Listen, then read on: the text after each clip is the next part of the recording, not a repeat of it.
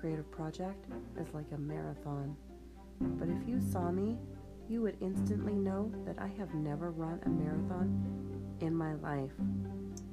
Join me as I embark on a pseudo-marathon, a journey to create 365 podcasts, one a day for an entire year.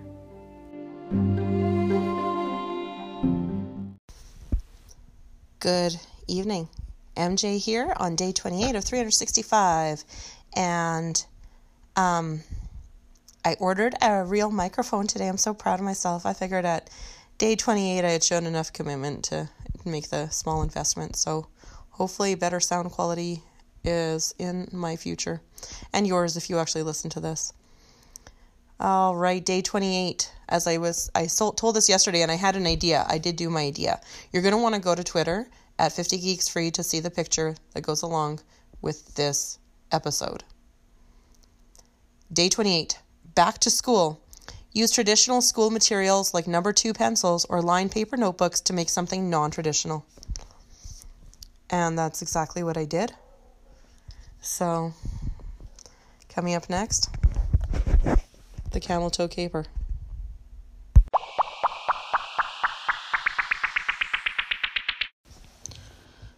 This story is totally related to using school materials in a non-traditional way.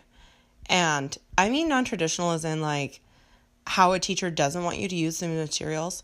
Your teacher does not want you to use your number 2 pencil on your loose leaf to draw nasty pictures of your awkward camel toe encounter with the neighbor. The teacher does not want that. And the teacher does not want you to use the shitty pink eraser to keep erasing and redrawing the camel toe because you can't get it quite right. So if you check out Twitter, you will see my drawing and how I use the materials in a non-traditional way, which inspired what I'm about to say. So I've been having some difficulties on the farm lately, and one of those difficulties is that the tractor keeps breaking. It's not a huge deal in the sense that we have excellent neighbors that can help us out. So my parents had said that the neighbor, who's an older gentleman, was going to come and help me feed hay on Sunday, which is awesome because I didn't know what else I was going to do. He was supposed to text or call first, according to my understanding. So I'm watching TV and I'm inside of the front door, but nobody ever comes over, so it's not a big deal. I'm not naked. I'm wearing my romper, which I wear as pajamas only. It's a tank top and short set that's a one piece, and I have a really long torso. And this is why I wouldn't wear it in public, is because it kind of like rides up. You know, one piece things are made for average length torsos, not monster length torsos like mine. And so it kind of cuts me in two in the middle, if you know what I mean. And that's fine, but that's why I only wear it around home. There's a knock on the door and I look and it's not somebody I recognize. It's not the neighbor, so I'm not worried. I've had to send other people away once in a while just saying, nope, my dad's not home. Come back at the end of the month or whatever. I'm standing, I just threw a blanket on and I went up to the door expecting to be able to tell this person that he can go away. And as I opened the door, I realized way too late that this is the neighbor's nephew who I knew about but had never met. And I knew this because his name was on his coveralls and I didn't know what to do next. So I just stood there and I had a blanket covering me up, so I wasn't too worried.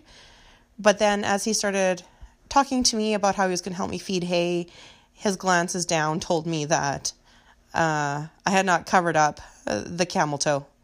The camel toe was fully in sight of this gentleman. And he is a sweet guy, I think, and probably way too sweet for me. But he kept obviously looking, and I thought I could adjust it and make it awkward for both of us, or I could just pretend everything was cool. And that's what I did, is I pretended everything was cool. So he's like, oh, like it was a little awkward, and I'll come back with the tractor to help you feed. I'm like, yeah, that'd be great. I'll just go throw some clothes on. Like, what was I supposed to say, right? So he went to go get the tractor, and instead of putting on clothes, actually, I put on a one-piece snowsuit over my one-piece romper because, like, I'm going to double up the sexy for this guy, right? It's a really bad snowsuit, actually. One day maybe I'll post a picture of it. So I bundled up in my snowsuit and went out and got the quad and waited for him. And he didn't return for a long time, and I was starting to get worried. But I thought, I can entertain myself, so I was texting my mom, like, hey, how old is this guy? And my mom almost always gives me shit when I'm being a bit of a horn dog, and rightfully so. She is, I get a little carried away sometimes, but I also do it to bug her. But instead of giving me shit, she's like, yeah, I was wondering how I could get you guys to meet each other. And I'm like, what? And she's like, yeah, he's young and single and blah, blah, blah. And she never did tell me his age. But she definitely was looking to encourage me, I guess. But I did tell her that I think I scared him off because maybe he didn't know how to handle a real woman. And she was like, oh no. But after a little while, he did show up with the tractor. And we fed the hay. And I thought this is just going to be like, wham, bam, thank you, ma'am. He's just going to drop the hay and run because he's scared. But he actually, after we were done, stopped and talked to me for a while. And it wasn't even that awkward. So I think he was even able to make eye contact. I can totally fake that. I mean, I might die inside, but I could just look him in the eye, be like, we weren't totally making camel toe eye contact an hour ago. And yeah, but he hasn't been back since. Oh, wait. You know what, though? I actually forgot to say this. He offered to fix my tractor, if you know what I mean. It actually literally meant the tractor because he's also a mechanic.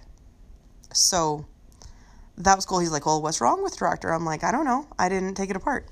My brother-in-law did. So he's like, well, I can fix it. And so he went in the shop and fixed the tractor.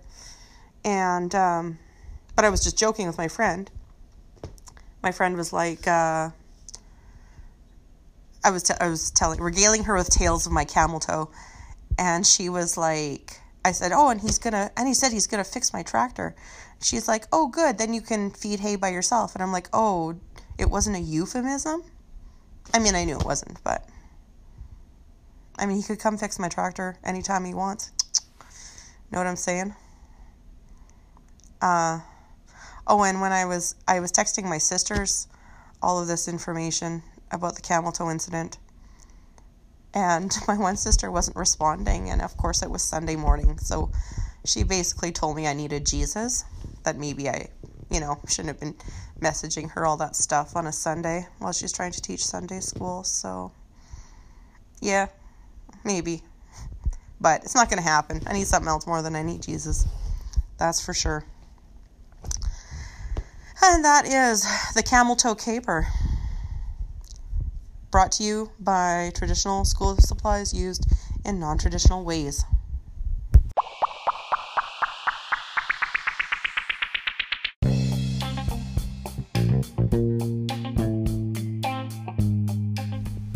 I feel like this was another confession episode where I just exposed my bits for all the world to listen to. And I hope you enjoyed my camel toe story. I have day 29's prompt here for you. Make a disguise for yourself, a friend, a pet, or an object. See if you could fool anyone with it. Okay.